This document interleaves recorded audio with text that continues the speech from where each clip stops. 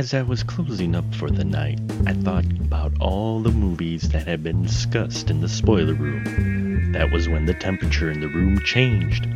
I went to the thermostat and it said it was 52 degrees KB. Suddenly I found myself in a maze of movie posters. No matter what direction I went, each path led me back to one actor, Kevin Bacon. That was when it was clear what I had to do. When I snapped out of it, I added Bacon to the menu. 2020 was going to be an interesting year in the spoiler room. Yes, my friends, here we are once again. Hope you all are staying smart, safe, and healthy out there as we once again head down to the spoiler room where it's 52 degrees KB. And oh man, let me tell you, when I was planning out this year, I was so excited that I was able to work in tonight's movie. I apologize already to my ahead of time to you all and to the lovely Dawn who's joining me tonight because I know exactly what I'm in for. there will be extraordinary amounts of gushing and energy, and I will try to keep myself from talking like the Micro Machine Man. So there you go. I just dated myself quite a bit. Hi, Dawn. How are you? I'm fantastic. So glad you would be able to join us. Tanya is under the weather.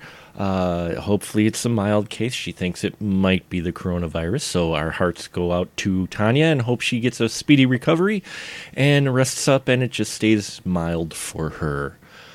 So tonight, yes, UHF is on the chopping block. Weird Al's film directed by Jay Levy, the guy who did all his music videos, who directed them. And yeah, how is this connected to our film last week, Tin Men, that I talked with Ian Simmons about? Well, we'll get to that in just a minute. But I'm going to find out if my lovely crew member, Diva of the Spoiler Room, Dawn, she may be able to give a more controlled summary of this. Oh, no, there's no control here. You go ahead and go. So you fanboy right on away. This is so fanboy, folks. I have enjoyed Weird Al Yankovic since my parents had Weird Al in 3D on vinyl, which I still have, and I know exactly where the skips in the record are. Listened to that many times and became an instant fan, looked for his other albums, and boy oh boy was I excited when I found out he was doing a movie. Back in 1989, Weird Al Yankovic decided to do bring his parody art to the big screen in the form of UHF, where he plays George Newman. He and his buddy are guys who are traveling from job to job, mostly because of George Newman's daydreaming. He's got an overactive imagination. Gee, I don't know how I could relate to a character like this. Not a clue. I have no idea at all how I could relate to a guy like this.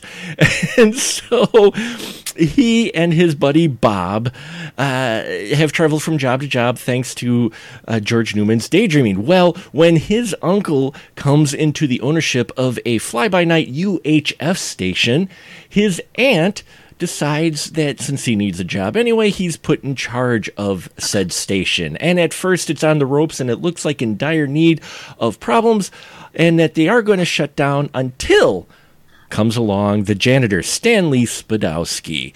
And soon, thanks to the wonderful innocence of Stanley Spadowski and his energy and fun of Stanley Spadowski's Clubhouse, the live show on UHF, the channel takes off and becomes the number one in town, which does not sit well with the evil corporate network Channel 8. And we see how Channel 8 tries to thwart the UHF station from becoming and staying the most popular channel in town by nefarious reasons, including trying to buy the station outright.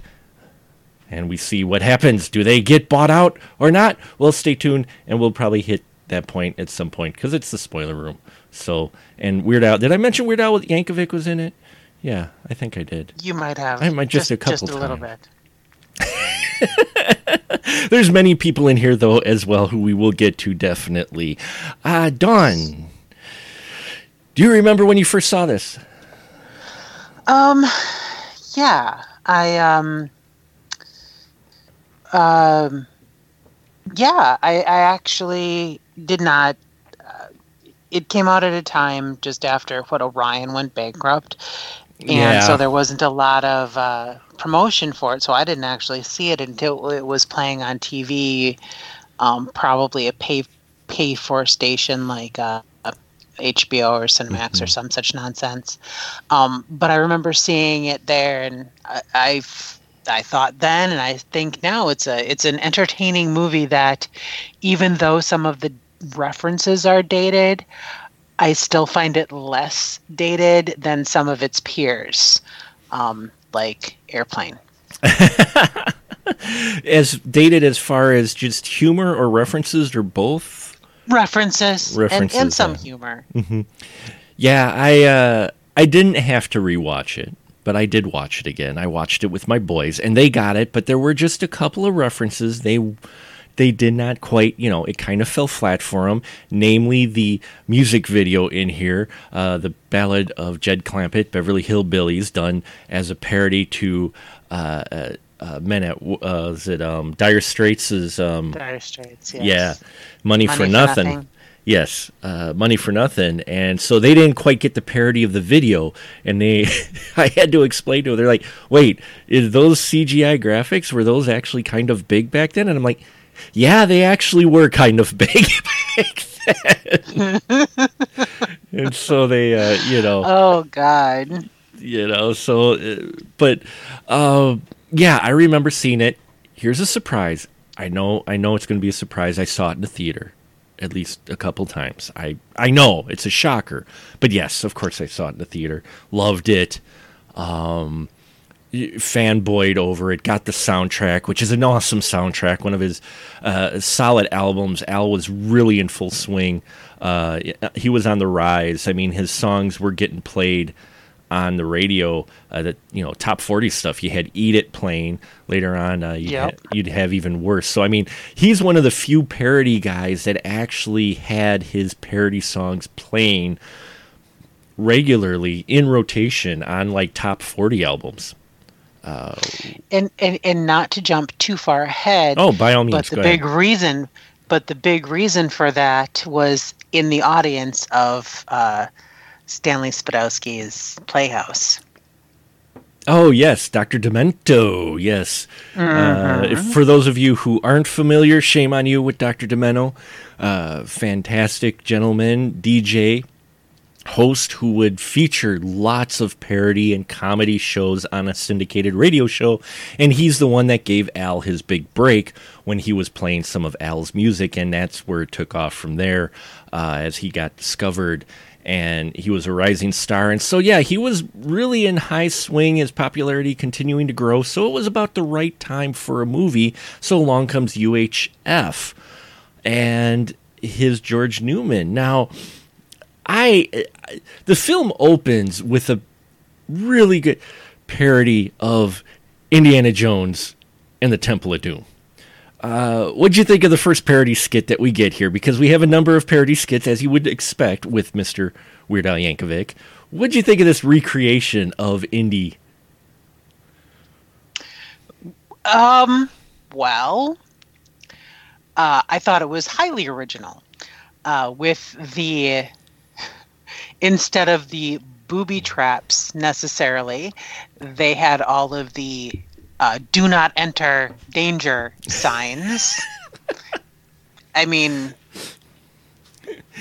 Yeah, the scene where he's going through the vines, and then all of a sudden he comes through, and instead of any type of traps, it's just do not enter, tire damage, warning, all these traffic signs.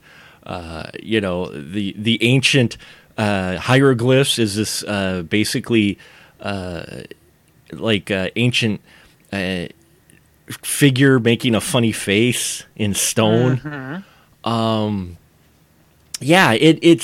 It's I mean, we're in the late 80s here, so the parodies were kind of waning, but this was still just so much fun. It lets you know right away. I mean, you know it's Weird Al. So, you know, you're like going into this movie going, oh, this isn't going to be, you know, that serious of a film, you know. But when the first gimmick that we get in here is the recreation of a guy trying to take a shot at Indy, only in this case it's George Newman posing as Indy in this dream sequence, basically. He whips off not only his gun, but the whole arm of the guy. Oh yes, and then he rips off one arm, but then it's actually the other arm. Yes, yeah. it's not even. It doesn't even match, but that's okay. You know, yep. That's part of the gimmick, really. It's part of the gimmick, yes. Yeah, it's if you think it's a mistake, it's not. Weird Al, if you've ever heard, it's straight out of Linwood. It was one of the multimedia combo discs, and so great album, White and Nerdy, hell yeah. But on it as well as a video of him doing the recordings and kind of the behind-the-scenes stuff. And if you listen to one of the sessions he has where he's listening to playback of what they recorded, and the seriousness that he takes his parody music, which is why he's lasted so long, you can understand that his parodies of the films that he does here or the TV shows are going to be well thought out. And I think all the parodies in this film that we get, all these little skits of either his daydreams or the actual shows they end up putting on at U62 later on, all are really well thought out. What'd you think of them? And again, I believe this is why even though some of the references are dated, mm-hmm. this movie holds up much better than some of its peers. Mm-hmm. Much better than some of its peers. Well, because he references a number of either classic movies or TV shows as well that even if you're not that familiar, you know enough to catch why this is a joke or why this is a parody. You know, and the fact that I love the Indy skit though, because the direction of this is so well done. I mean, the director Jay Levy, who, as I mentioned, did direct almost all the music videos, which are like short films for Al. You can tell he's worked with Al quite a bit at this point, and he's just got some fun direction in here. They get along so well because instead of the golden statue, it's a golden statue, but it's an Oscar sitting on the pedestal. But it's not quite an Oscar. But it's not quite an Oscar. No, it isn't. And so then he does the whole bag thing. The way they directed it is actually really well done. Same with, similar camera angles and such. And then he just drops the bag and grabs the statue. It's awesome because that's something that many people like in Indiana Jones, when you watch it, you go, why did he just grab the statue? So I think that's part of what works in that gimmick. And then it just gets crazy as he's chased by the ball through many a scene. Yes. And the ball turning sharp corners. The ball turns sharp corners. They run past what is obviously composited screen, but the rock doesn't stop like it did at Indy. It keeps going after him, and it keeps going after him through Paris, through Egypt, through a street where the rock does make a 90-degree turn and squashes him, and that's when we find out that it's actually George daydreaming at Big Edna's Burgers. Yep. It is the humor throughout this film. Actually, the humor kind of changes. I mean, it still stays physical, but would you say they don't rely on the physical comedy for all the laughs throughout the film? It does kind of change as the film goes along, doesn't it, Don? It does, and there's the styles of humor. There's a huge variety in there from the physical comedy to a little bit of slapstick, some self-depreciation. There's just a huge variety of humor in there, and it's mixed well, very well. It is mixed well, and I think it's partly because of the script they have They know what film they were getting. You're right. Orion Pictures was behind this. They did not get a huge budget for this film, $5 million. But he's got a lot of talent in front of the screen. You've got Victoria Jackson as Terry, his girlfriend. A young Michael Richards as Stanley Spadowski, which is one of the most underrated comedic characters, I think, in many circles. The villain, played by Kevin McCarthy, R.J. Fletcher. And our connection to Tin Men, Stanley Brock, is in this. He was in Tin Men, and here he plays the Uncle Harvey Bilchek, who owns the TV station. And then Trinidad Silva's in here, Billy Barty. Yes. Fran Drescher. It came to the scene where Trinidad Silva comes up and Sheldon's walking by and he goes like, "Are you watching Colors? He was in Colors." It's like, no. Have a seat. Yeah. And then, of course, he did have a seat and watch the rest of the movie. He couldn't get over the flying poodles. The flying poodles, yes. Yes, because on U62, as I mentioned before, they are failing until they start coming up with original programming. It to put it in context, a later film would have a similar spirit in that it was called, I believe, Please Be Kind, Rewind, with Jack Black, where they recorded their own takes on movies because they ended up accidentally wiping all the videos in the rental store.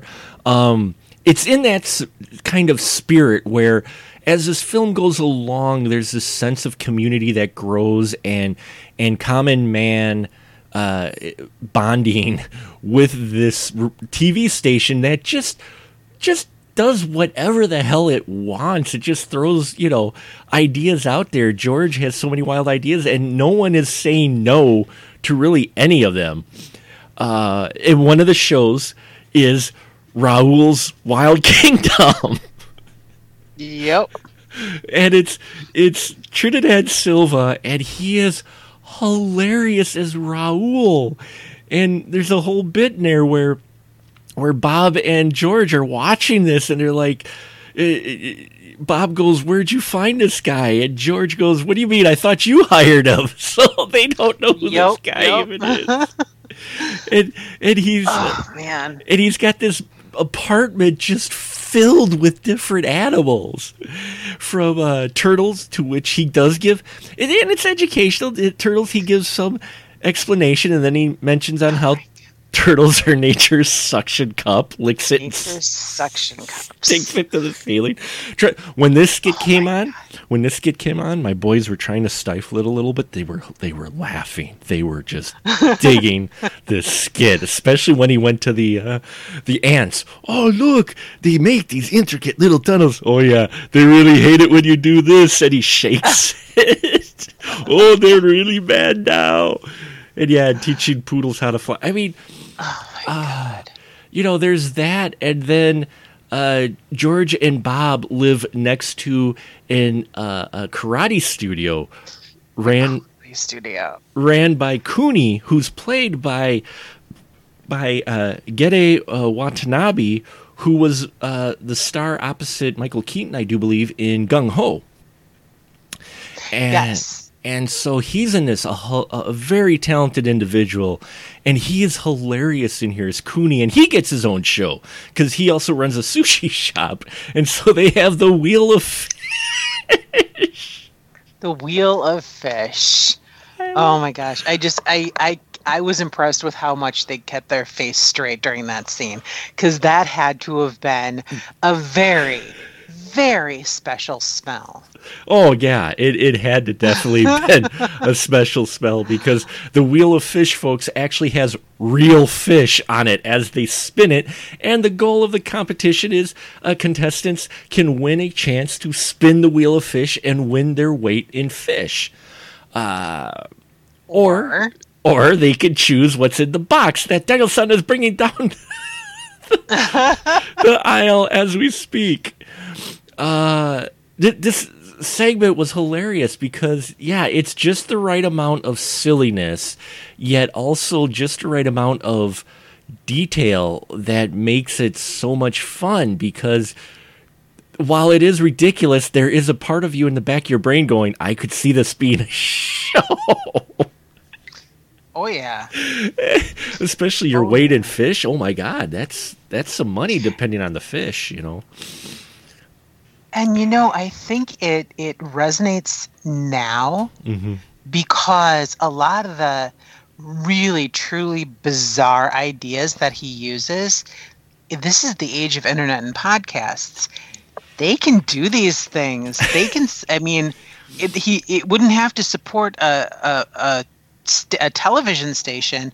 It could support a podcast channel in the same bizarre way. Oh yeah, definitely. I mean, a lot of the stuff now resonates in a different way. Watching it again now, especially, I'm like sitting there going, I could see this being a YouTube show. I could totally see a lot of these being YouTube shows that people would actually watch. I'm just looking at the list of programs that were shown on Channel 62. I kind of want to make Volcano Worshippers Hour. Druids on Parade. Druids on Parade. Yes. And Fun with Dirt. The wonderful world of the wonderful world of phlegm. Yes. Fun with Dirt. Oh, all of those great. Yeah, because there's a seated here later on where once they've started picking up a bit after discovery of Stanley Spadowski, they start putting on these other shows, and George Newman actually creates a schedule. And yeah, it's hilarious to see what is the titles, and I could see all those shows. Oh yeah, Fun with Phlegm, the Young and the Dyslexic. It's great too because and that's what I liked about it was because you got some gags like that were, you know, they're not up front. You could tell there's a whole bunch of ideas that he probably had those ideas and chose not to film them. Oh. Well, I wasn't this film originally 2.5 hours long, and he had to edit it down to the 90, or they chose to edit it down to the 90 minutes. And then as fans asked repeatedly for a director's cut, he's like, no, there's a good reason it was cut. Yeah, because not all of the hits, not all of the things would have hit. So I mean, it's good that they went through and did the trimming because it flows nicely. It flows really nicely. Yeah, and unfortunately, we mentioned Trinidad Silva. He was actually killed by a drunk driver during shooting. There were supposed to be more scenes with him. I guess there were scenes where the poodles were supposed to attack him. Oh, God. And he taught how to fly. But they do dedicate it to him at the end. So just to bring that up. But yeah, it's just the ideas and everything. We get Conan the Librarian in here, which was hilarious. Oh, I love Conan the Librarian because I love Conan the Barbarian, and and the audio from that is on the UHF album, as is probably one of the maybe not necessarily PC but most hilarious skits, Gandhi 2. Oh, Gandhi 2. Yeah. I love Gandhi 2 so much. God, it's just... Oh. Did you not like Gandhi 2, Don? I preferred Conan the Librarian, but there was a lot to... There was, yeah. Yeah. Did you have a problem with some of the humor now, looking at it through 2020 eyes? Not necessarily. Mm-hmm. There was a lot. Well, there's always going to be a difference, but I had less of a problem. I've always had less of a problem with Weird Al's sense of humor because he does really think about it, and it shows.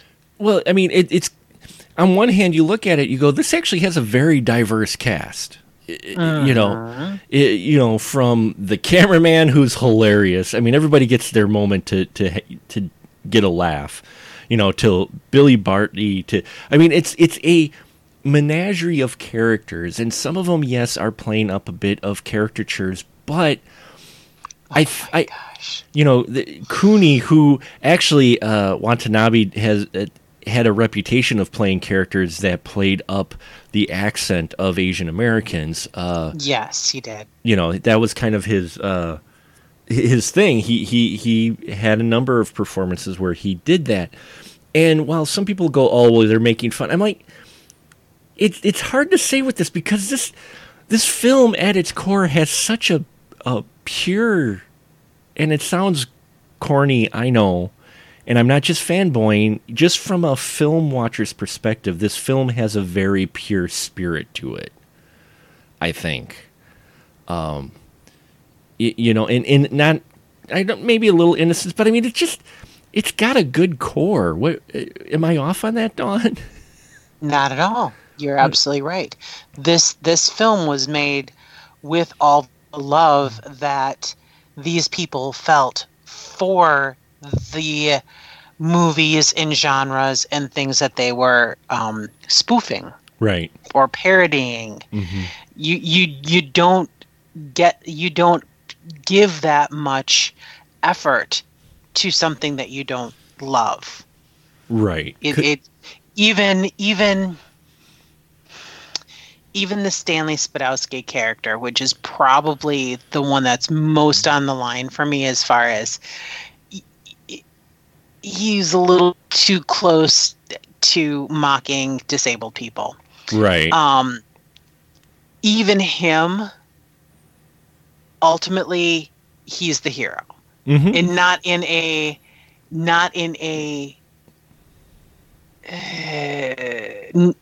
way that people have done it since, like, I'm drawing a blank on movies, but I also am glad I'm drawing a blank on movies to compare that style character to. It was not done obnoxiously or overly disrespectfully. Well, and that's just like the caricatures. I mean, like, you know, we mentioned them, you know, Watanabe, you've got, you know, and Trinidad Silva, who are gentlemen, you know, who have thick accents. They're playing a bit of caricatures. You can tell the actors are having fun with with the characters they're playing.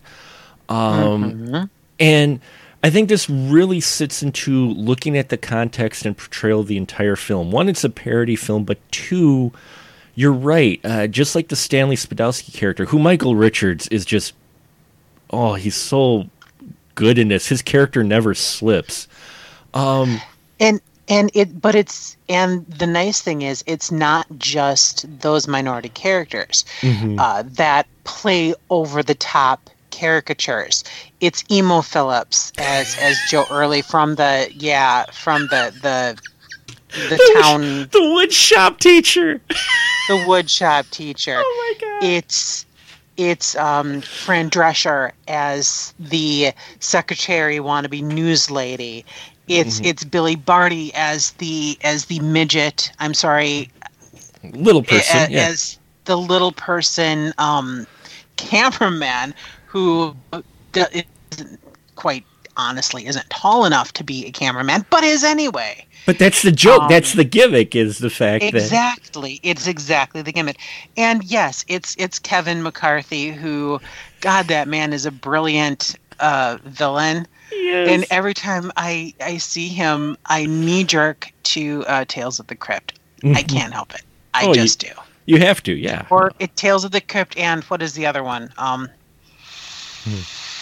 There's another one that he does this over the top schlocky villain, and I just always think of him as those characters. So it's not just the minority people that are playing these cheesy caricatures of people. It's the whole cast. Oh yeah, it's the whole cast. It's a played up comedy. It's almost like a cartoon in many senses. Yeah. The way the characters are. But what I find interesting is where at the surface you look at it and you go, these characters, oh well, they're doing accents and that, and they're kind of making fun. I'm like, if you look at it closer, yeah, they're playing caricatures, but at the same time, these characters, especially the Stanley Spadowski character, who you mentioned, yes, it's a very fine line. They get up close to it, but they never quite go over it with Stanley, as in, the portrayal of mentally slow or handicapped individuals, because there are moments throughout this film where each one of those individuals show you that they know what they're doing. These are people that are more than just the accent or the silly, funny guy. I mean, Michael Richards played. That's why I love his performance as Stanley, and I think it really needs to be looked at more for one of his performances, because, yes, at the surface, when you first meet him, he's this simple guy, and you think, oh, but there's parts of him that get revealed that you realize he knows what he's doing. Mm-hmm. He's just a guy. Yes, he suddenly has this hit TV show, but he also wants to be a janitor and still be the janitor for the station, and they let him. But there's glimpses of the things when he does things that, or when he's giving advice. I love the monologue the first time he takes over Uncle Nutsy's clubhouse, because George Newman ends up daydreaming. He forgets to go to dinner with his girlfriend, played by Victoria Jackson, and her name's Terry, sorry. So she dumps him, and he's trying to be host of Uncle Nutsy's Clubhouse, his children's show, and he just gives up and gives it to Stanley, and suddenly everybody loves Stanley. And he gives this great monologue about a mop. And it's when that happens that you realize that there's more to Stanley than just the funny kind of simpleton guy.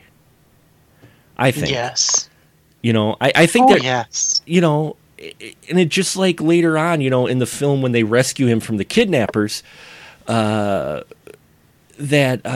gives a speech, and while his wording is hilarious, there's sometimes where you've just got to stare the potato of injustice in the eye. The potato of injustice, yes. I love the potato of injustice. I just,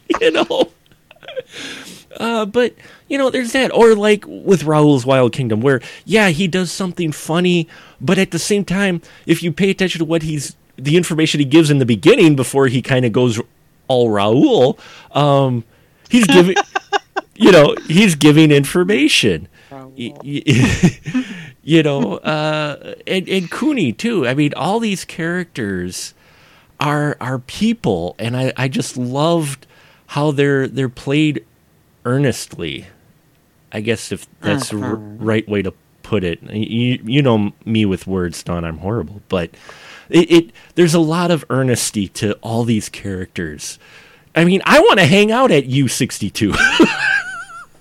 I don't know about you, but oh yeah, I want to hang out with Philo. Oh yes, we forgot to mention Philo, played by Anthony Geary. I love Philo so much. The technical engineer of U62. The technical engineer who has chemistry sets all over the place, because that's how electrical engineers work. Of course. Lots of beakers and formulas, sure. Because those liquids work well with electricity. It's just the best introduction to his character, too, because he just pops up when George and Terry are visiting the studio for the first time, and he just pops up, and he has these, like, electric, and it's over the top, but just his delivery, this character just has the greatest, like, mild delivery of his jokes, and it's just, here, and George is holding these two connectors, like, what are you trying to do? He's like, I just want to see if my oscillator can handle a jolt of 60,000 volts. And he's like, what? And he turns it on, of course. And then when it's done electrocuting Al, he's standing there with his, his hair just poofed out. And he just comes and he goes, yeah, it works. I just love the delivery. Yep. And then we come see Philo later, why he's so smart. I mean, he plays an intricate part in the film. He's not just a brief character. He helps set up a surveillance camera in R.J. Fletcher, Channel 8's office to kind of keep an eye on him, see what's going on, since they know this guy is shady and he wants to take down U-62. And that's where they find out that Stanley Spadowski was actually kidnapped by these gangsters. This film has it all. This film has it all. Gangsters. They really do. It has, crooked, TV moguls. TV moguls. It's got a bookie who's got a detachable hand. Yeah, that's right. I love the cleaver hand. Big Louie. It's just, that's one of those jokes where at first you're like, okay, the scene's going on. He's talking to Harvey Bilchek, Stanley Brock's character, is telling him he owes him $75,000. And, we got to see him earlier and we see the hand with the cigar. And then the second time we see it, suddenly he's twisting the hand off and puts a cleaver on it. And then his butler out of nowhere just brings this slab of salami for him to cut into for no reason. It just, they're just great parts like this. They even make Fran Drescher not annoying in this film. So... For those of you who don't like Fran Drescher, you know what I'm saying. The role she's in is actually, I mean, she does her Drescher moment when Bob and George first meet her, and she goes on that entire rant about wanting to be in news instead of being a secretary, which I love. Even her character, though, the character she was in this one was a little closer to, a little farther away from the nanny, mm-hmm. and a lot closer to the character she played in, say, Dr. Detroit. Yes, exactly. Yeah, she was more closer to that than the nanny, which was great because when she tries to go on her first news thing with Noodles McIntosh, played by Billy Bartley, the camera guy. We have Channel 8 news guys who trip our Noodles McIntosh, and he gets hurt. And then the gangster who's accompanying the reporter says, "Broads don't belong in broadcasting." That's an awful line. It is, and yet it's a good line too. It's a good line. It's a good awful line. It immediately sets the tone for that character as well as the rest of those at Channel 8, and then they get their comeuppance at the end of the film. I mentioned this earlier at on Tin Men and that I love bookends to movies, to stories, or to gimmicks, to where you see something and then it comes around and it's referenced again later on, either as a comeuppance or a closure type thing. I like when stories actually do that rather than just leave it there. Noodles McIntosh and our Fran Drescher character Pamela Finkelstein get their they get to get their bit of get back at those who bully them, which this film is at its core too, is just bullies. It's about bullies bullying the odd man out folks, is what it is in many ways. At least that's the way I see it at its core. It's about defeating your bullies. It is. It's about the underdog sticking together and winning the day. Thank you, underdog. There are more underdogs out there than there are bullies. Yes, there are, and Yeah, this film, I know we've jumped all over, but this film just has so much to it. What were you thinking of? You giggled. Oh, I was thinking that even with that, one of the biggest gimmicks that are in there was definitely the biggest winner of the underdog at the end of the movie. The beggar guy. Do you have some change? Do you have some change? And then the funny thing is, he's like, "Hey, do you got any change?" And then he takes exact change and gives him $1 back. The only time the only time that he actually asked for money and didn't give anything back, he was given a penny. Right. Just a penny. Yeah. And that penny saved the day. The penny did save the day. The penny given by R.J. Fletcher to this guy, and R.J. thinking that, he's just giving this bum a penny, here you go. And the bum just suddenly gets very excited, and he's like, well, whatever. He figures, oh, okay, I made this guy's day. And yeah, it ends up saving the day. It defied your expectation, and you get a number of moments like that in this film as well. Now, the bum was played by actually a veteran actor named Vance Colvig Jr., who was in a number of films, but he was just, it was hilarious. Here's this guy, and then he gets the penny, which he can get lots of money for, because part of the gimmick with this film is that with Harvey Bilczek in for a lot of money to Big Louie, R.J. Fletcher sees a way to buy the channel and annihilate it so he can eliminate the competition, but Bilczek, at the behest of his wife, who nearly drew and quartered him, gives George the chance to get the money as well, $75,000. So they hold a telethon in which they buy a share, and then it can belong to everybody.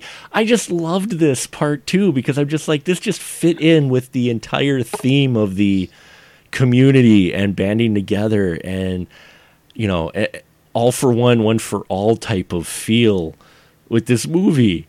And so we get this part as well. And so, it's thanks to the bum and his $2,000 that he can, they raise enough money to...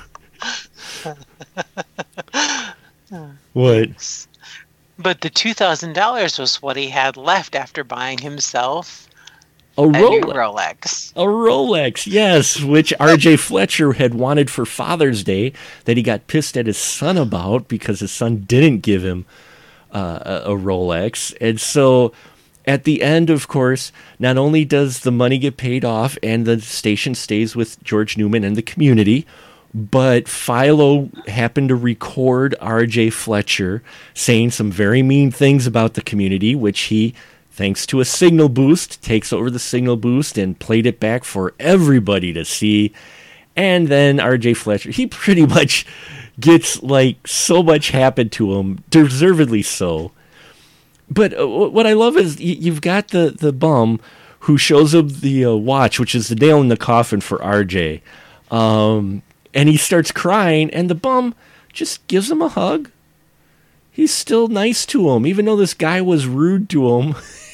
Even though he gave him the penny, the guy at the end, the bum, is still being nice to this guy who was an ass to him. And it's such a great moment in this film. I'm sorry, I'm gushing, and I know I rambling a bit with this film, but it's... You gush all you want. It's just... to sound...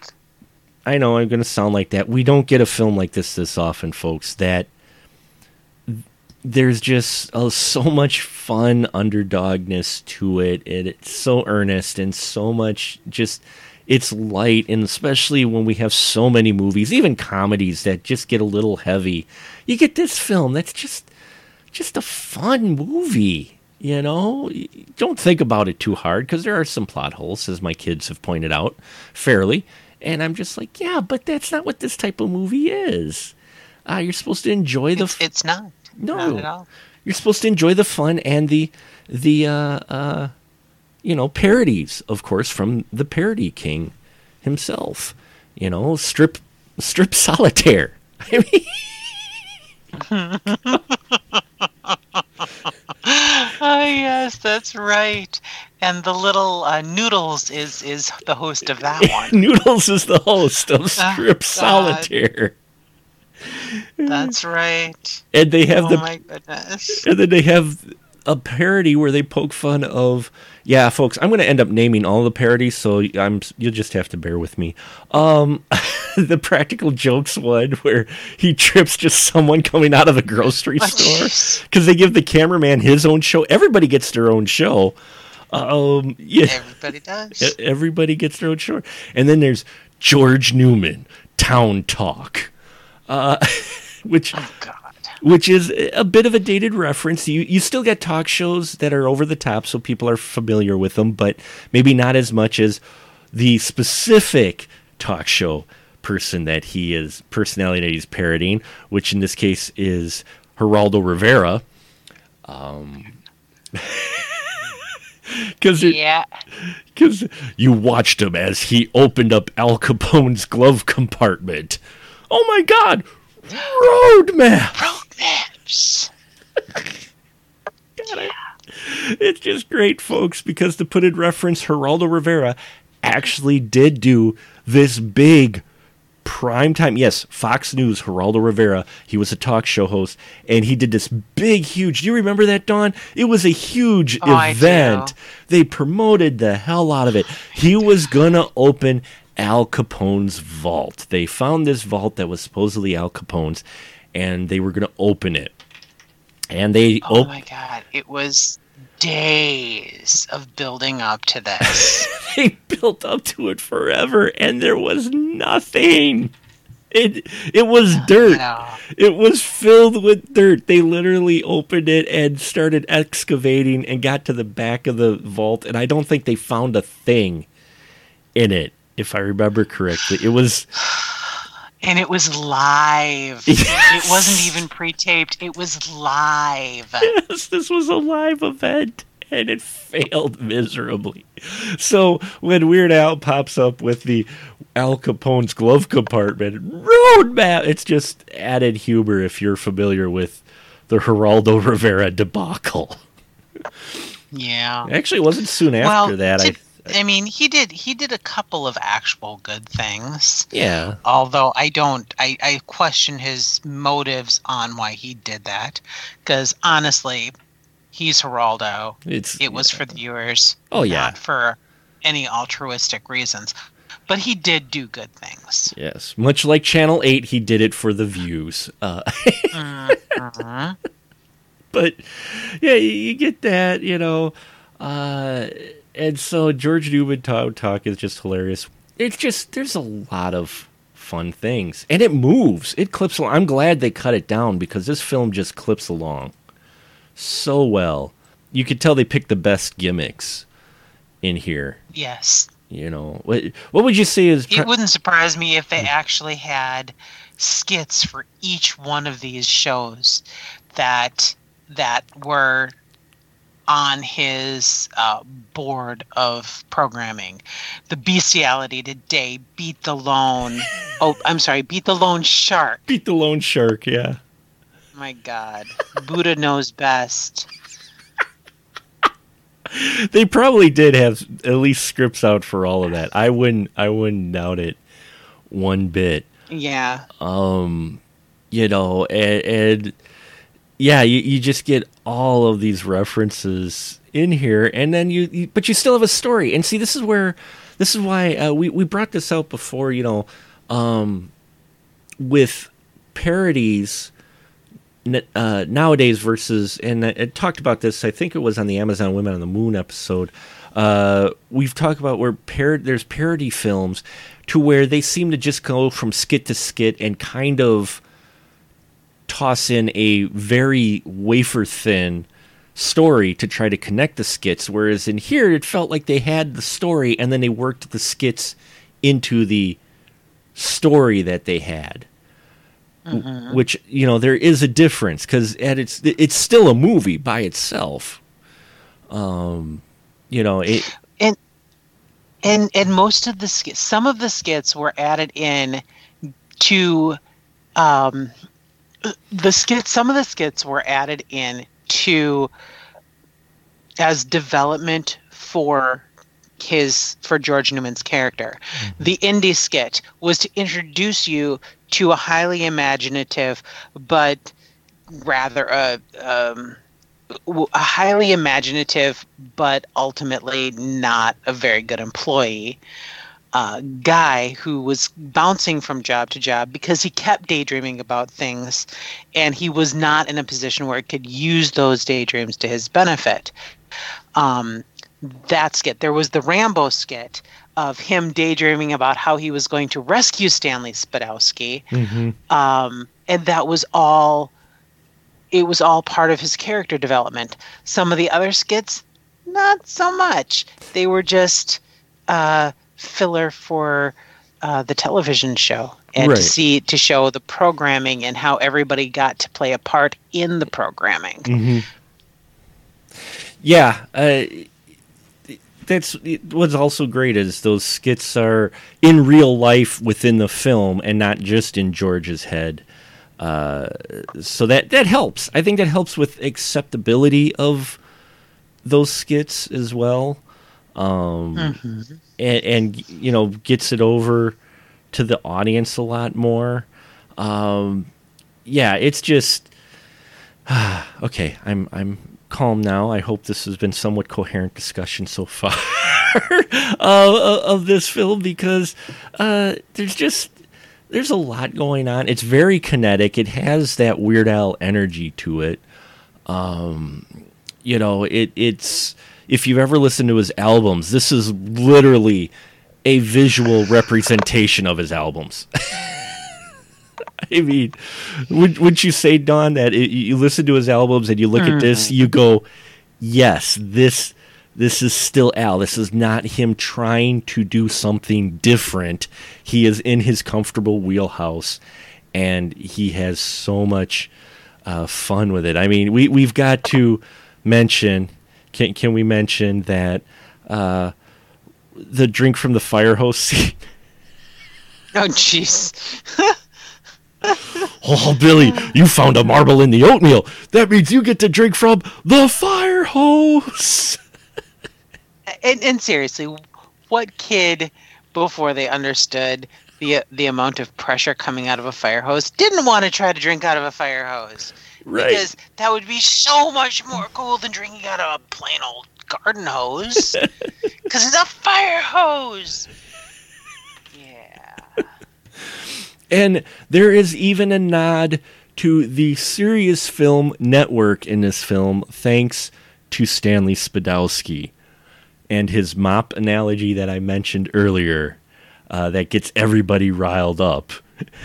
He talks about how there's dirt on the floor and life is like a mop, and how it gets full of hair and grunge, and you got to rinse it out and start again. And then sometimes that the floor, you need to do a little more, so you need to pull out a toothbrush and you need to scrub really hard, but sometimes that's not enough. And sometimes you just got to say, hey, these floors are dirty as hell and I'm not going to take it anymore. Which, of course, is a reference to Network. I'm mad as hell and I'm not going to take it anymore. So, okay, I'll... Do you have a favorite skit in here, Don? Do I have a favorite skit? Yeah. I don't know. I didn't think about that real hard. Oh, sorry. To tell you the truth, I liked... not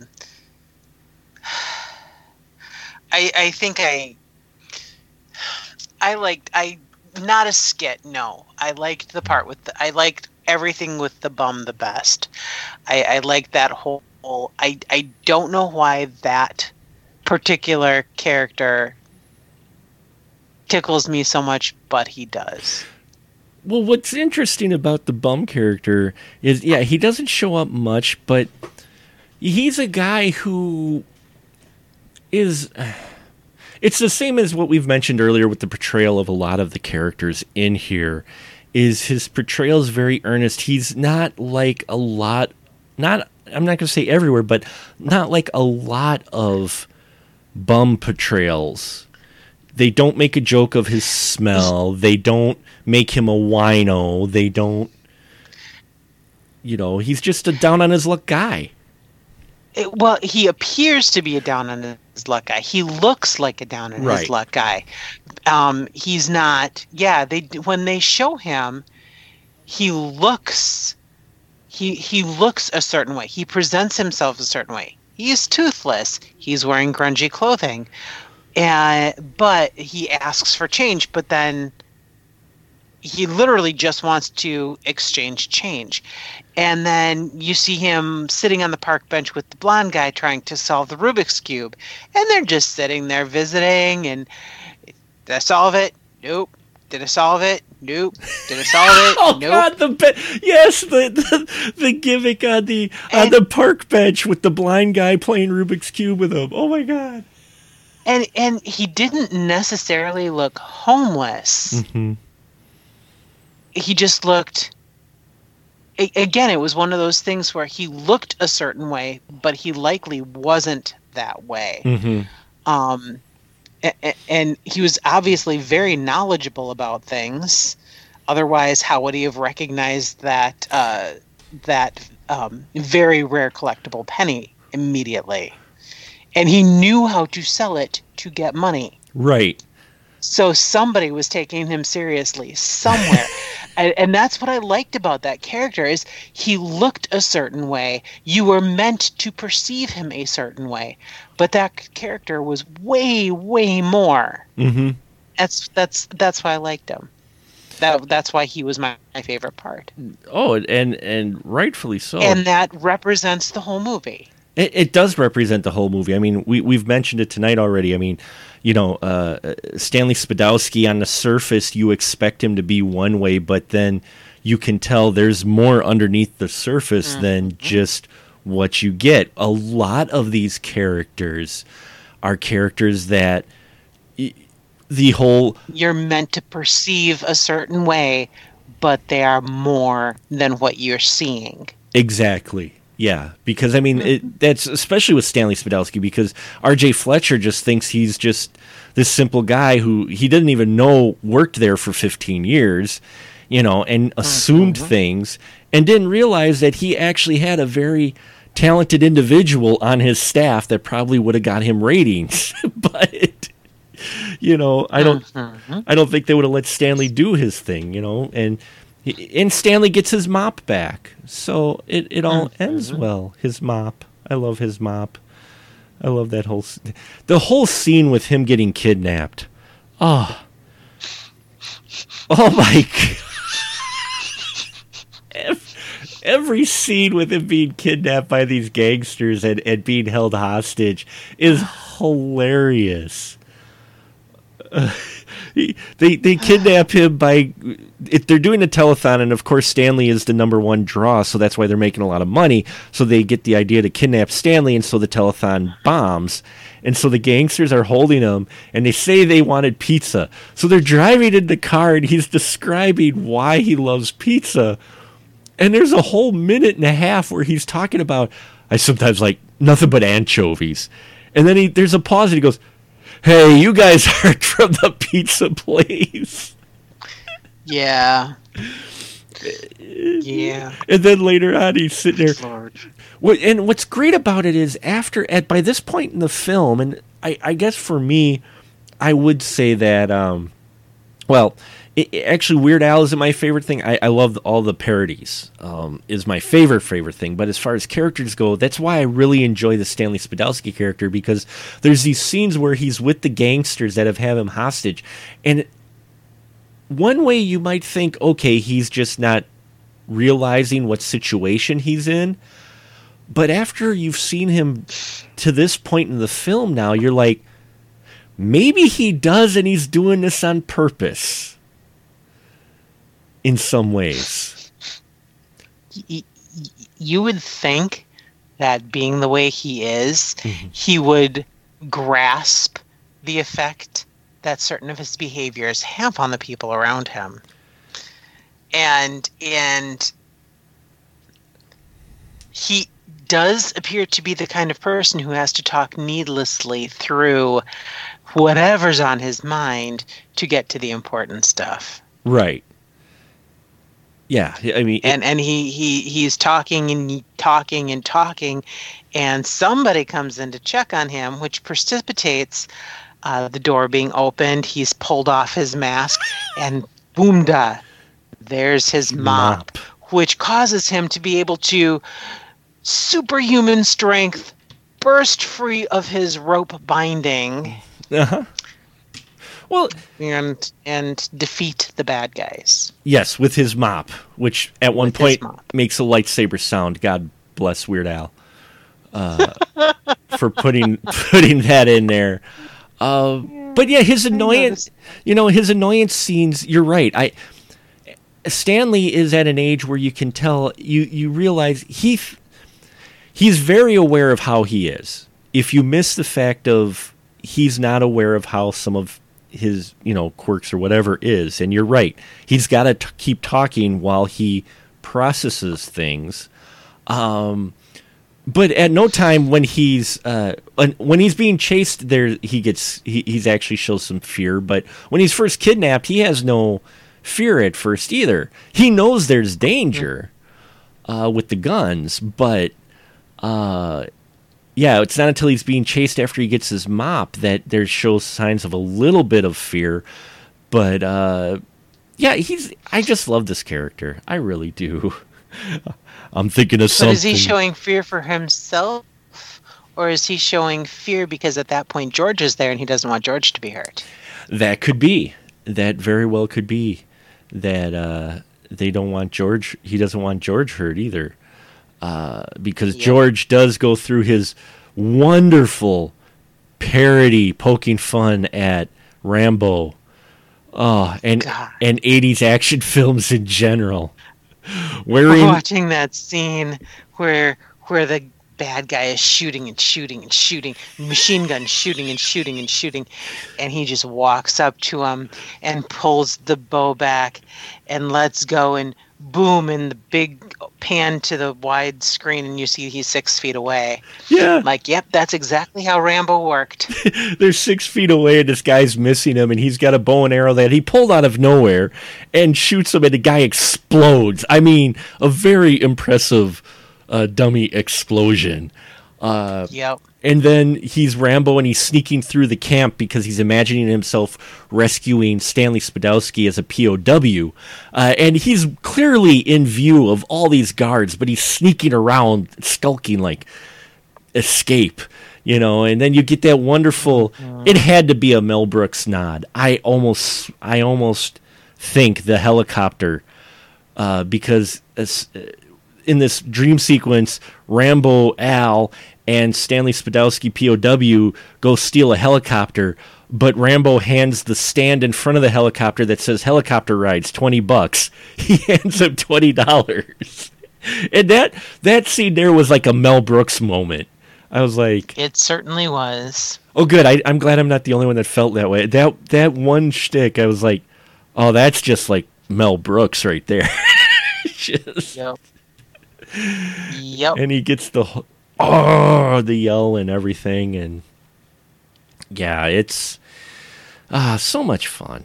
It's a fun comedy that, most of the humor is not questionable. There is, some of the over-the-top violence, the exploding guy, but it's so over-the-top, it's comical.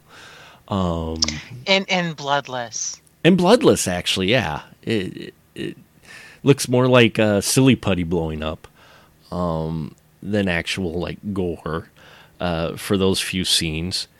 And yeah, I mean, I just it's one that it doesn't get old. You're right. It's one of the 80s comedies that ages a lot better because the films he references and the shows he references, the majority of them are classic shows or classic films that people have seen that were before the 80s. So it's not like he's referencing necessarily all 80s films except for maybe Rambo. You know, he's referencing stuff that is popular. It's not just obscure references films that people still watch today. That's where I'm going with that. Yes. Yes. I finally get there. See, that's why I like Stanley. See, I keep talking till I finally get to the idea that I want to get to. So, yes. I know I've talked way too much probably about this film tonight, but I was so happy I could work it in. And yeah, as you can gather, and we'll wrap it up tonight. Final thought with UHF, Dawn. Do you think overall this comedy still works today and would be made if it could be made today, I should say. Let's put it that way for the final question. Do you think this comedy could be made today in the way that it is, or would they have to change things? Would they have to change things? No. Would they have to change things? No. If they used that same team, if they used the same team, the same creative minds, Weird Al and I believe Levy, Jay Levy. Yeah, Jay Levy. Mm-hmm. If they used that same team, they could probably, and had a little bigger budget, they could make probably an equal quality film today without having to change too much of the actual humor. Mm-hmm. Minimally. I mean, obviously they'd update right for modern times. Parodies that have come since then have been far more offensive. Yeah, exactly. They have, definitely. So, yes. Some of the Scary Movie movies. Oh God. Date Movie. Not a lot of the parodies. Not another insert teenage, here. Yeah. A lot of those movies have been far more. And raunchy isn't necessarily a bad thing, but raunchy, tasteless, and just offensive. And these are movies that have been made within the last decade and should know better. Right. Yeah, exactly. And that's why I go back to this film and state that it's a very, in many ways, for lack of a better term, a very innocent movie. UHF is, I think, in that it's not setting out to be offensive for the ha-ha at all. Yes. The jokes are parodies. They're supposed to be plays on things that people really enjoy or that are very popular without being mean-spirited. This film... they're respectful parodies. Exactly. You can tell that these are things that he loves. That's why he's making fun of them, just like his songs. You know, they're except for the Oscar statue holding its own groin. Well, I think that was just a nod to the fact that the Oscars wouldn't let him use an exact replica. Exactly. So that's a little joke to them, saying, "Okay, fine, this is what you get." Exactly. So yeah, it's not. It doesn't have a mean-spirited bone in its body. It really, for its jokes. Its jokes are not. They're all meant to be fun and innocent. You roll with it. And in all honesty, I want the programming for U62 to be real. I do. And I'm saying this not just as a Weird Al fan, okay? I want you to tell you, even if I wasn't a Weird Al fan, I would watch this film a lot because it's fun to watch a film that makes you laugh, but as Dawn mentioned, is not offensive. Mm-hmm. You know, it just isn't, you know. Although I don't know if shop teachers may take offense to Emo Phillips. Yeah. Wood shop teacher. I love it. God, that was hilarious. It's just so hilarious. I don't know. it wasn't the ineptness that he's shown or the carelessness. It was the It was the absolute calm. Well, shit, I cut myself. I'm surprised he didn't ask for some duct tape. I cut my thumb off. Yeah. Oh, I just could. Only the way Emo Phillips could do, and it's great. What I love about the gimmick too is that it's off camera, so you don't see it right. You just see the reaction. You hear George yell, but you see the reaction of the cameraman. Who it's just hilarious. Who's eating a sandwich, and he's just his eyes are big, and he's just like And then you see that the thumb got cut off, and there's blood squirting everywhere. And the thing is, the funniest thing is, I'm looking at his hand, looking to see how they did that, and you can see his thumb folded over with the little plastic fake thumb on top, and it's hilarious. Even if you can see it, it's still hilarious. Yeah, it is. And I just such a great skit. Call me Mr. Butterfinger. And yes, we'll end it for the night. I could keep going and probably quote the whole film, and I will spare everyone that. I thank everyone for allowing me to gush on this film. I can't tell you that. Well, okay, yes, I did squee a little when I was working out how to get to the next movie from Tin Men, and when I found out that I could do it this way and then connect it to another film with Bacon, which will be next week, I was like, wee! And so it was like, yes!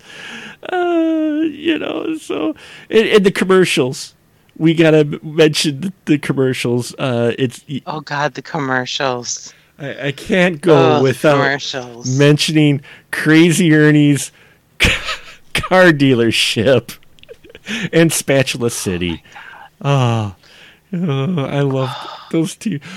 What's really bad about those two is that again, Weird Al's talent for parody, it's just real enough to where you're going, I could almost see that being a thing. Didn't they make rent an actual billboard and put a Spatula City billboard sign up? Yes. As part of the movie? Yes, they did, and they actually had people asking, where is Spatula City? Because Wow. Yes, they had that. They apparently people were actually turning the corner and then going to a local business asking where Spatula City was. Yeah. So shows you. So anybody out there wanting to do a wholesale spatula retail store, now's your chance. There you go. You could tap an untapped market of people looking for spatulas. Oh God. Yes.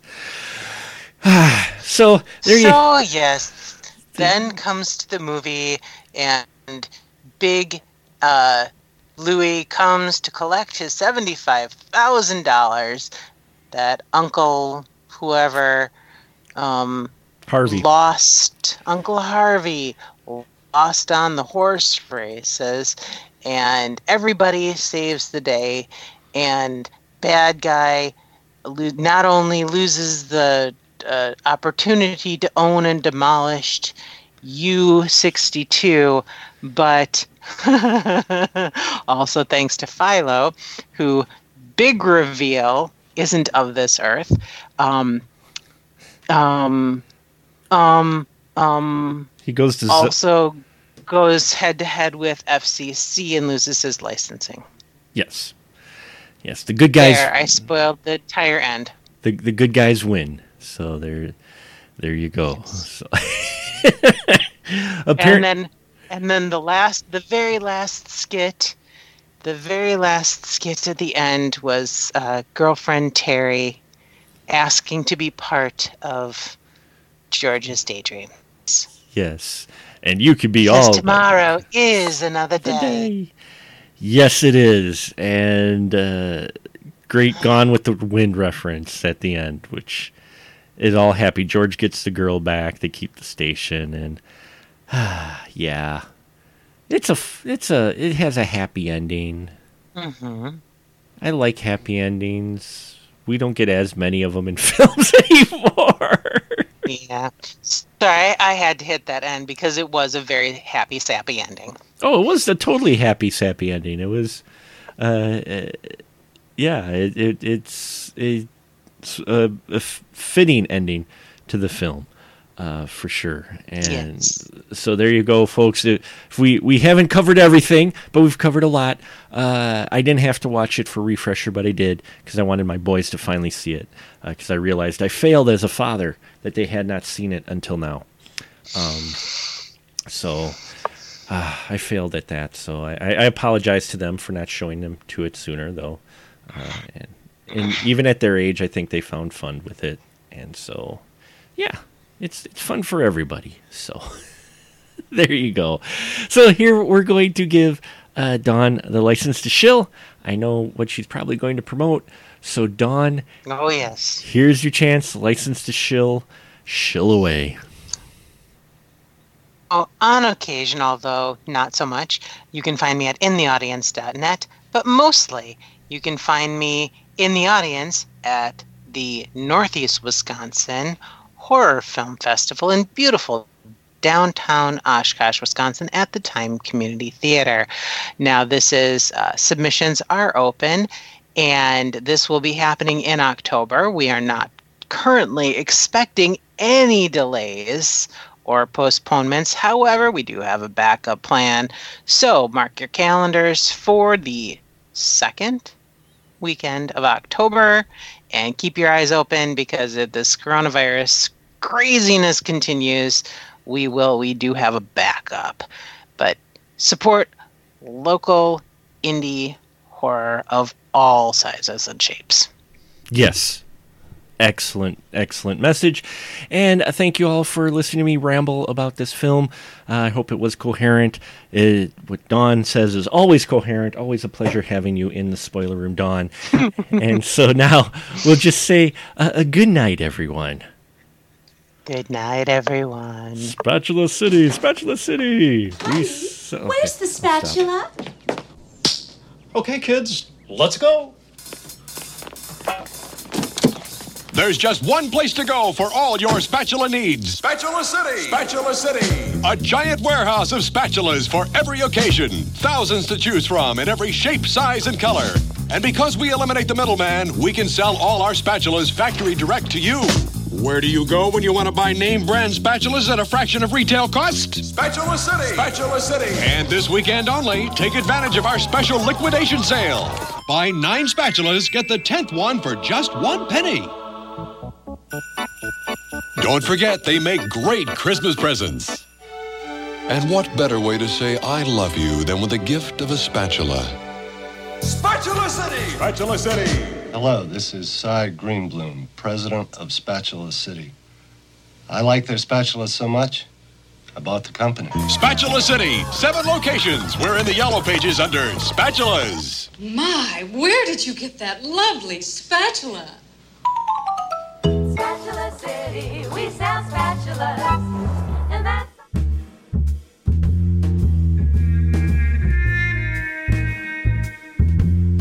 Hey, all my friends out there looking for more spoiler room goodness? Then why don't you check out our brand new Patreon page, patreon.com/specialmarkproductions, where you can get access to exclusive spoiler room episodes and a whole lot more. You can also find us on Facebook groups at SMPRD and onto Twitter at SpecialMarkPro. Let your voice be heard and let us know what you would like to see in the spoiler room, as well as just how we're doing in general. We appreciate your support, and remember, in the spoiler room, the conversation is fresh, but we do spoil the movies.